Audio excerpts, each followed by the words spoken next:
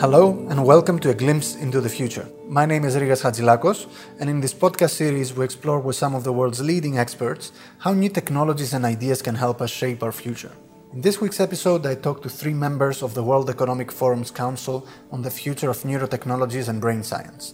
Dr. Michael Platt, Professor of Neuroscience, Psychology and Marketing at the Wharton School, Professor Nitish Thakur, Director of the Singapore Institute for Neurotechnology at the National University of Singapore, and Dr. Neil Cassel, Chairman of the Focused Ultrasound Foundation. Next up, Dr. Michael Platt on neuroeconomics.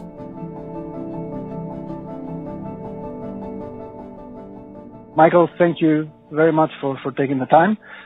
You work in a very interesting place between neuroscience and behavioral science and something called neuroeconomics. What is it exactly, and what are the most significant findings in this space up until now? Right. Well, it's a pleasure to have the opportunity to talk about this today. Neuroeconomics is a relatively young field. It's been around for just a bit more than 15 years, and it really represents the marriage of the mathematical formalisms of economics and the behavioral experimental approaches of psychology and other social sciences and contemporary neuroscience techniques. So it really is this amalgam that endeavors to try to understand the biological mechanisms that cause us to behave the way we do, to make the kinds of decisions we do, and that, extends everywhere from everyday decisions like what you choose to eat all the way up to whether or not to save for retirement. And this field has grown rapidly in the last 15 years, where there were only really a couple of papers before the year 2000 that had been published, and it's really just grown explosively with especially the advent and application of non-invasive brain scanning techniques that allow us to basically peer inside the heads of people while they are making various kinds of decisions. And we've really learned a tremendous amount about the hows and whys of our own decision making. Some of the things we've come to understand are why we sometimes make what would seem to be irrational decisions. We might avoid risks. We might choose things that are beneficial in the short term but not in the long term. But a couple of the really important findings to me are that, one, we can actually really measure how much an individual values something, how much they prefer a product or a gamble or a particular outcome just by scanning their brains. And that's pretty remarkable and offers the opportunity to try to understand why people do the things they do, and also to predict human behavior, sometimes on a quite massive scale. A second, I think, really important finding is that very mechanistic principles of brain physiology limit the number of options we can usefully consider. So brains are expensive, and every time a brain cell, a neuron fires, that's expensive, and so brains have become adapted to being very efficient. And one of the ways that brains do that is to essentially normalize or rescale the range of activity according to the options that are available. This is sort of in the realm of perception why we can see different shades of contrast in bright or dim conditions. And the same applies for decision making. And one of the extensions of this is that if you walk into a supermarket and there are thousands of options before you, then each neuron that might be carrying information about every one of those products or items is inhibiting the others. And that, of course, makes it much more difficult to make a decision, and it takes longer, and sometimes we're not as happy with the decision we make. And really, for my mind, the third kind of most important insight that's come from neuroeconomics is that our brains are really wired to be social. So it's kind of obvious that we almost can't help but be sensitive to the individuals around us, what they're engaging in. This leads to contagion or mob behavior. We care about other people. And will help some people out and not help others. And what we've learned in the last 10 years or so is that there are very specific, possibly dedicated circuits in the brain that process social information. And this social information can override other sorts of information in terms of how we actually make a decision and the things that we choose. So for me, those are three of the big findings. They have lots of implications and applications that I hope we'll have the opportunity to talk about. Yes, definitely. Let's do it, because this is fascinating material. Right? It reminds me a bit of Isaac Asimov's psychohistory in terms of predicting human behavior, combining all of these different elements that you that you mentioned. So if you think a bit about how are these findings going to be used, you think in the next 10 to 50 years, if they were to use these opportunities to make our society better? One of the really major advances in neuroeconomics has been the demonstrated capability to predict market-level behavior from basically neuroscientific data gathered on a handful of participants in the laboratory.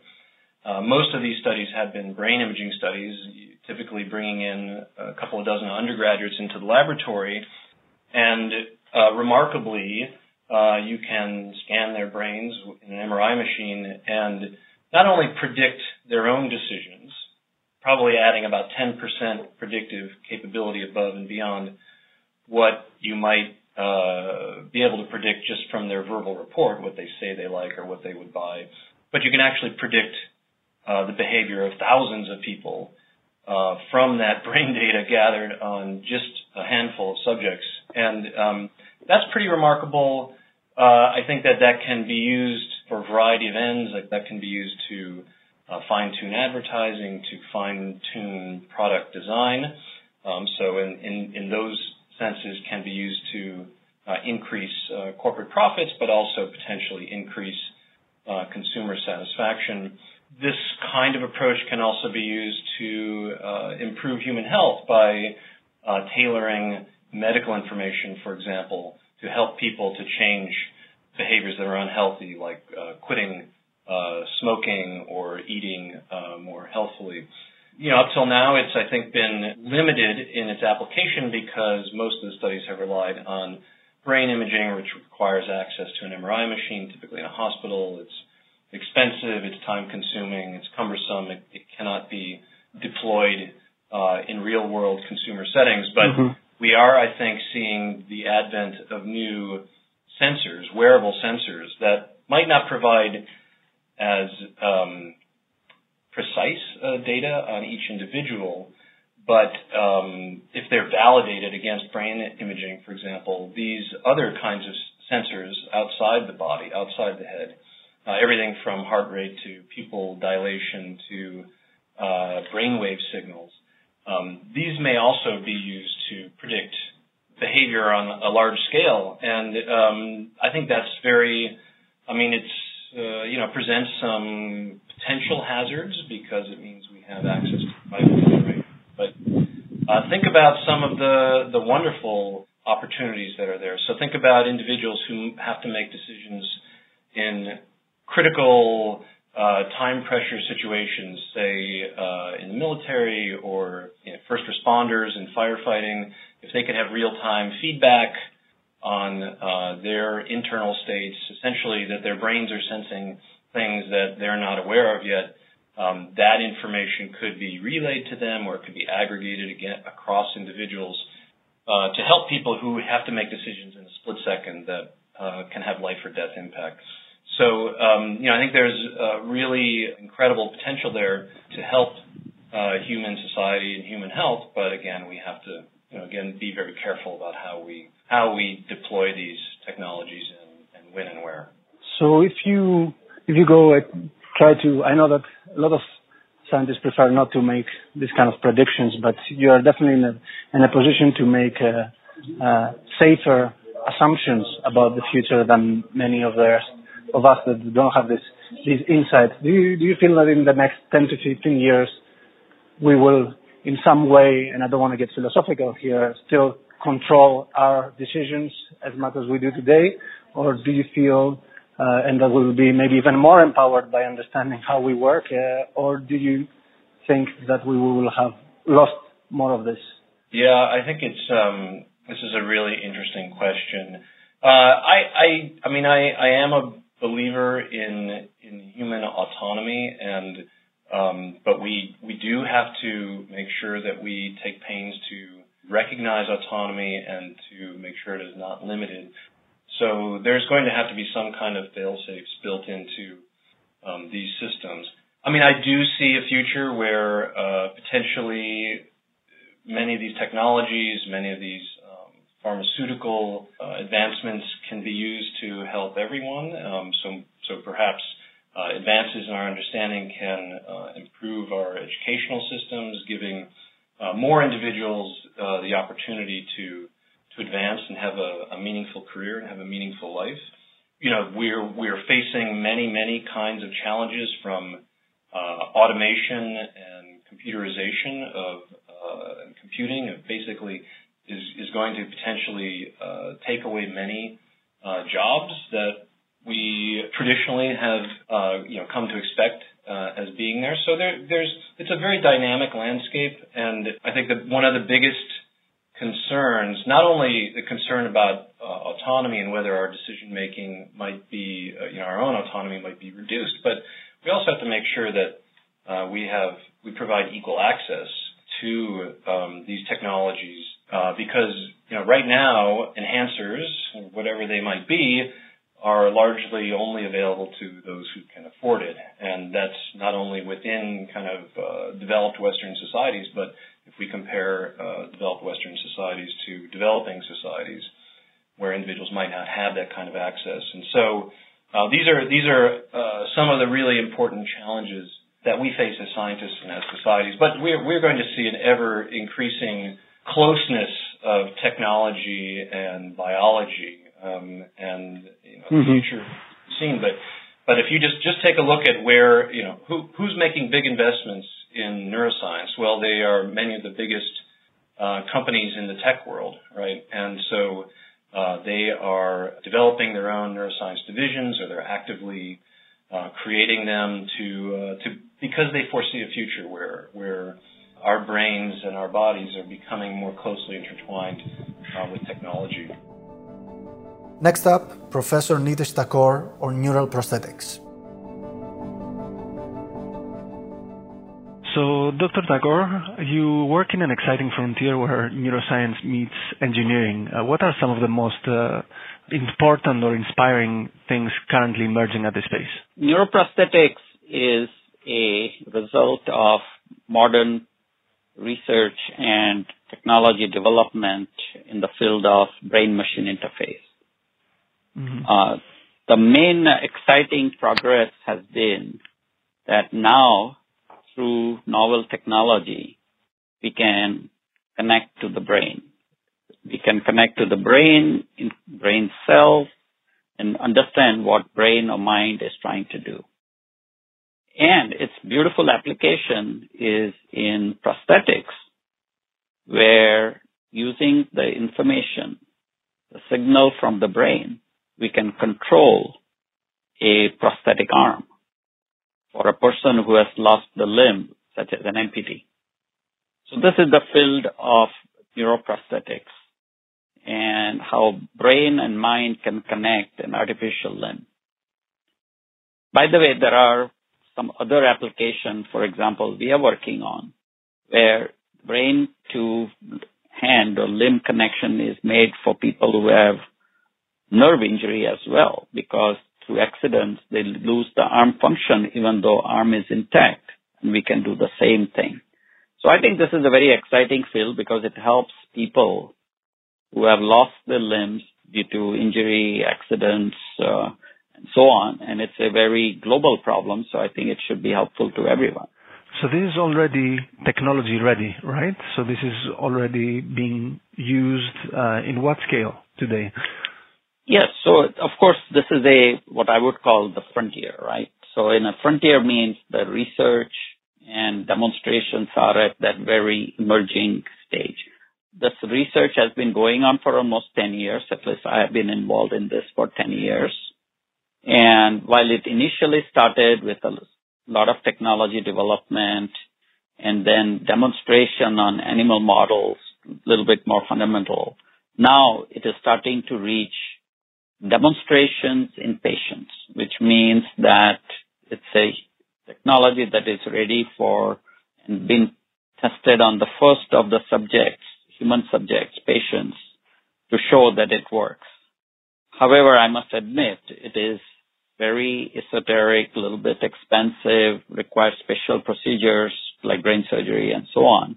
And therefore, it is not ready for broad public distribution.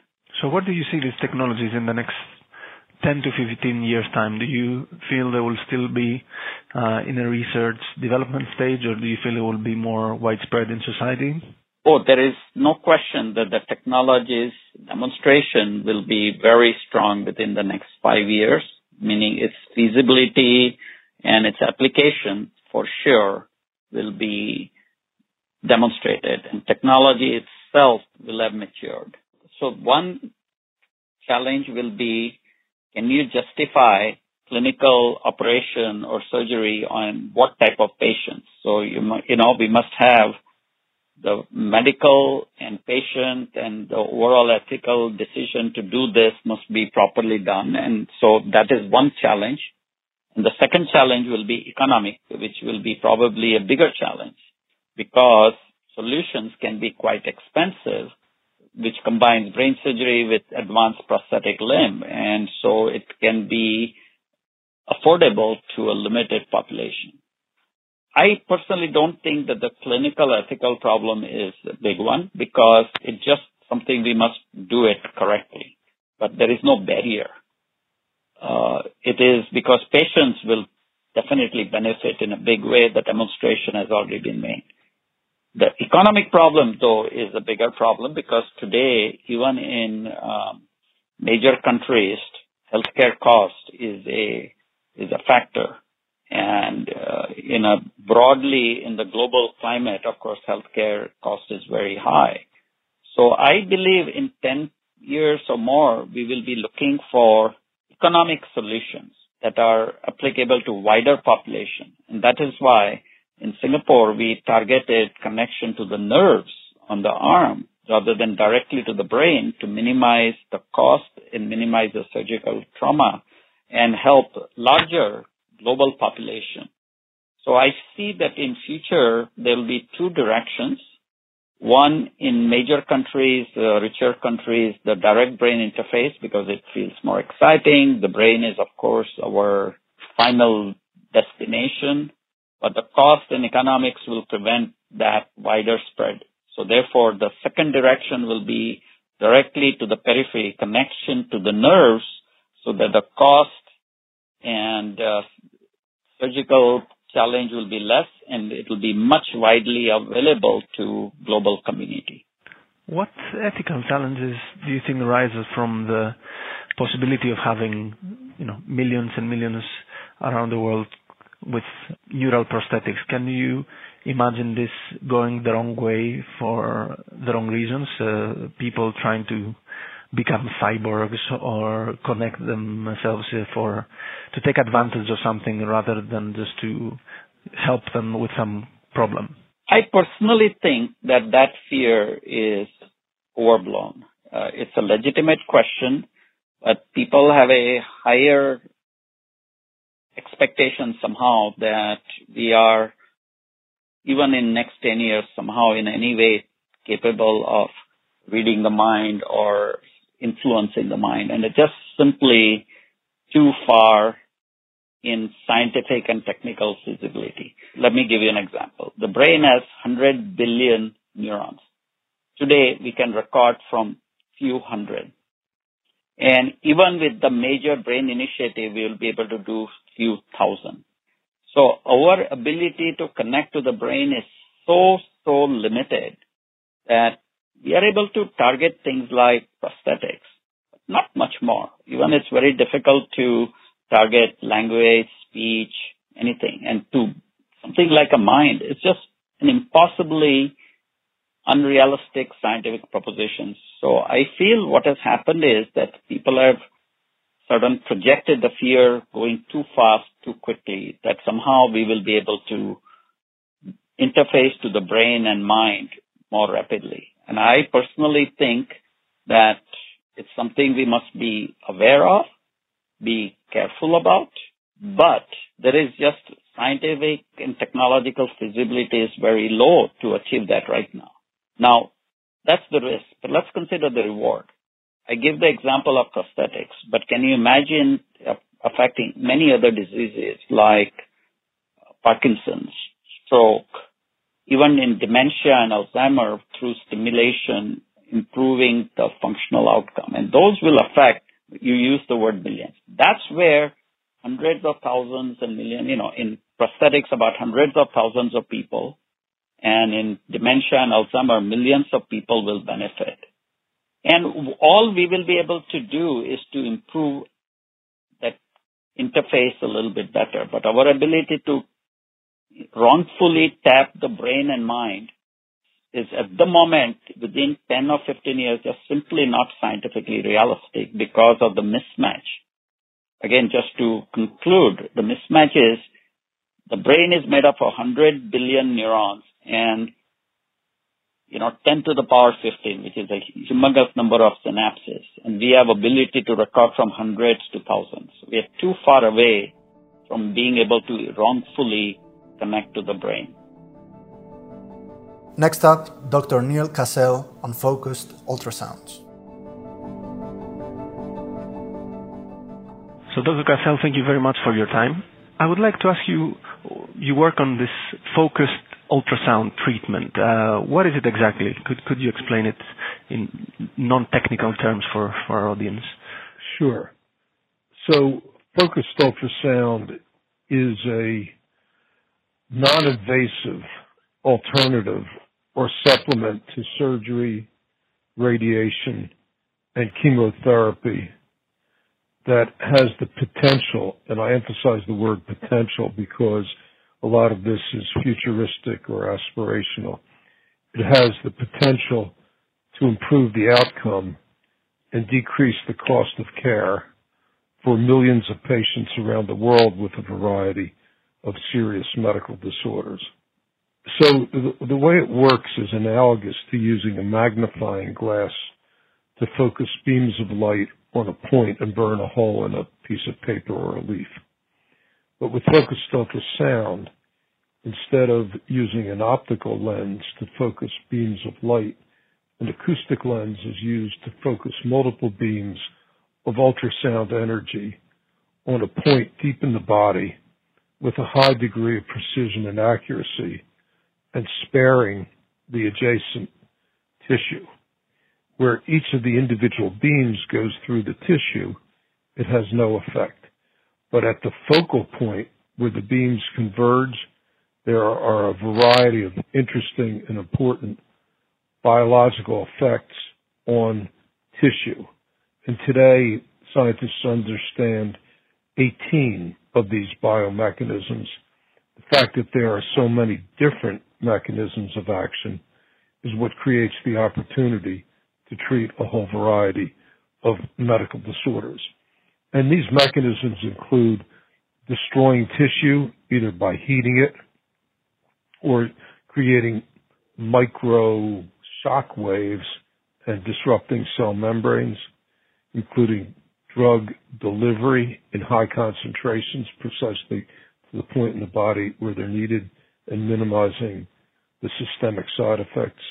It includes stimulating the body's immune system and enhancing the effectiveness of immuno-oncology drugs, and so on. There's a whole variety of these mechanisms. The point in the body where the beams are focused, where they concentrate on that focal point, is selected by imaging, either ultrasound or MR imaging in real time, and the treatment itself is guided in real time or controlled by imaging as well. Very interesting. And what's the stage of the technology today? What's the biggest successes we have seen with it? Okay, so focused ultrasound is an early stage technology. it's in its evolution where MR scanning was 30 years ago. At that time, nobody had heard of MR scanning, but today virtually everyone we know has either had an MR scan or knows somebody who's had one, and MR scanning has revolutionized diagnosis. Focused ultrasound has the potential, and again I emphasize potential, to revolutionize therapy to the degree that MR scanning revolutionized diagnosis, but it's early in its evolution. Today, there are about 500 clinical treatment and research sites around the world out of a potential of 10,000. In 2014, 15,000 patients were treated around the world with focused ultrasound. In 2015, it was 25,000. In 2016, it was more than 50,000. And as we know, the development and adoption of medical technologies occurs at an exponential pace, and we're right sort of at the beginning of the inflection point of that curve, on the way to treating hundreds of thousands of patients per year. And would you say there have been some very strong success stories that you could tell us? Is it more in the oncology field? What is its biggest applications to date, even though it's, as you mentioned, quite in early stage? As some background, there are almost 80 indications, clinical indications, in various stages of research and development and commercialization today. 10 years ago, there were only 3. And most of these are early stage, but still more than 20 have achieved regulatory approval around the world, 5 from the U.S. FDA. And most of the patients have been treated with prostate cancer and uterine fibroids.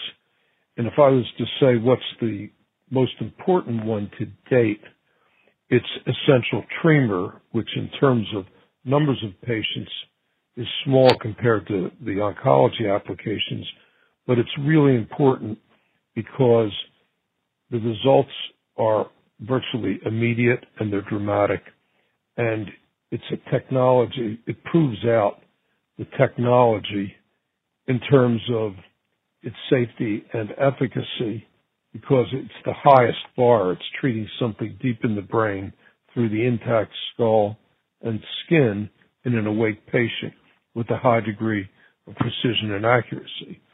So anybody can understand if you can do that, you can use the same technology more readily to treat things that are outside of the body, like tumors of the breast or tumors in more forgiving locations like the liver. We are particularly excited about the brain applications of focused ultrasound that includes movement disorders of essential tremor and Parkinson's disease, brain tumors, psychiatric disorders of OCD and depression, epilepsy, and so on. The other area that we're particularly excited about is the use of focused ultrasound to enhance the body's immune response and augment the effectiveness of the new immuno-oncology drugs. Fascinating applications there.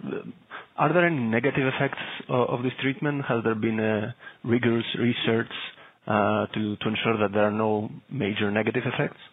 There have been negative effects. There have been complications, including deaths, but the complications are the same that we would note with other ablative techniques, whether it's surgery or radiation or radiofrequency. And in fact, the studies that have been published to date have demonstrated that the complication rates are equivalent or less than other invasive therapeutic approaches. Most of the techniques, but not all, have been related to user error. It's a new technology. As time goes on, not only do the users get more experience, but the technology itself is evolving to make the treatments safer. So huge potential, not significantly bigger risks involved. So what are the biggest obstacles in deploying this technology in a larger scale? The major impediments or obstacles are those associated with the introduction of any highly disruptive therapeutic technology, and includes additional rigorous scientific evidence of safety and efficacy, particularly long-term durability of these treatments, and cost is required. That's one barrier. The other barrier is getting regulatory approvals. Even more challenging than that is getting reimbursement from government and commercial insurance, increased awareness of the patients and the physicians. Most people have never heard of focused ultrasound. It's been called medicine's best kept secret. And then, in addition, unfortunately, there are turf battles between the different medical specialists and between the manufacturers of legacy therapeutic equipment, like radiation therapy equipment or robotics, and the new focused ultrasound manufacturers. So there are a lot of obstacles that have to be overcome. It takes a lot of time. There's a lot of work left to be done, but the potential truly is there. So do you believe that in the next 10 to 15 years, we will have seen this focused ultrasound treatment be quite widespread, or do you feel it will still take a bit more time to be adopted worldwide? No, our vision is that in 10 to 15 years, focused ultrasound will be a standard of care, a mainstream therapy that will be used to treat literally millions of patients with serious medical disorders around the world. That's our vision, but there's a lot of work that needs to be performed. There's a lot of obstacles that need to be overcome before that vision becomes a reality. In terms of cost, you mentioned that at this stage it's still quite costly. Is it something that you see decreasing quite fast, or can we expect that in the next 10 to 15 years this will be a therapy for not only those that can afford it, but mainly almost everyone that needs it? Focused ultrasound is an example of a technology that fulfills the Holy Grail, in that it not only has the potential to improve outcome, but also to decrease the cost of care. And even today, while it's early stage, compared to other invasive approaches, it is substantially less expensive. And we expect, as always happens with these technologies, that as time goes on, the cost will decrease even further. That was Dr. Michael Platt, Professor Nitesh Thakur, and Dr. Neil Cassel on the future of neurotechnologies and brain science. My name is Rigas Hadjilakos, and that was all from this week's episode of A Glimpse into the Future.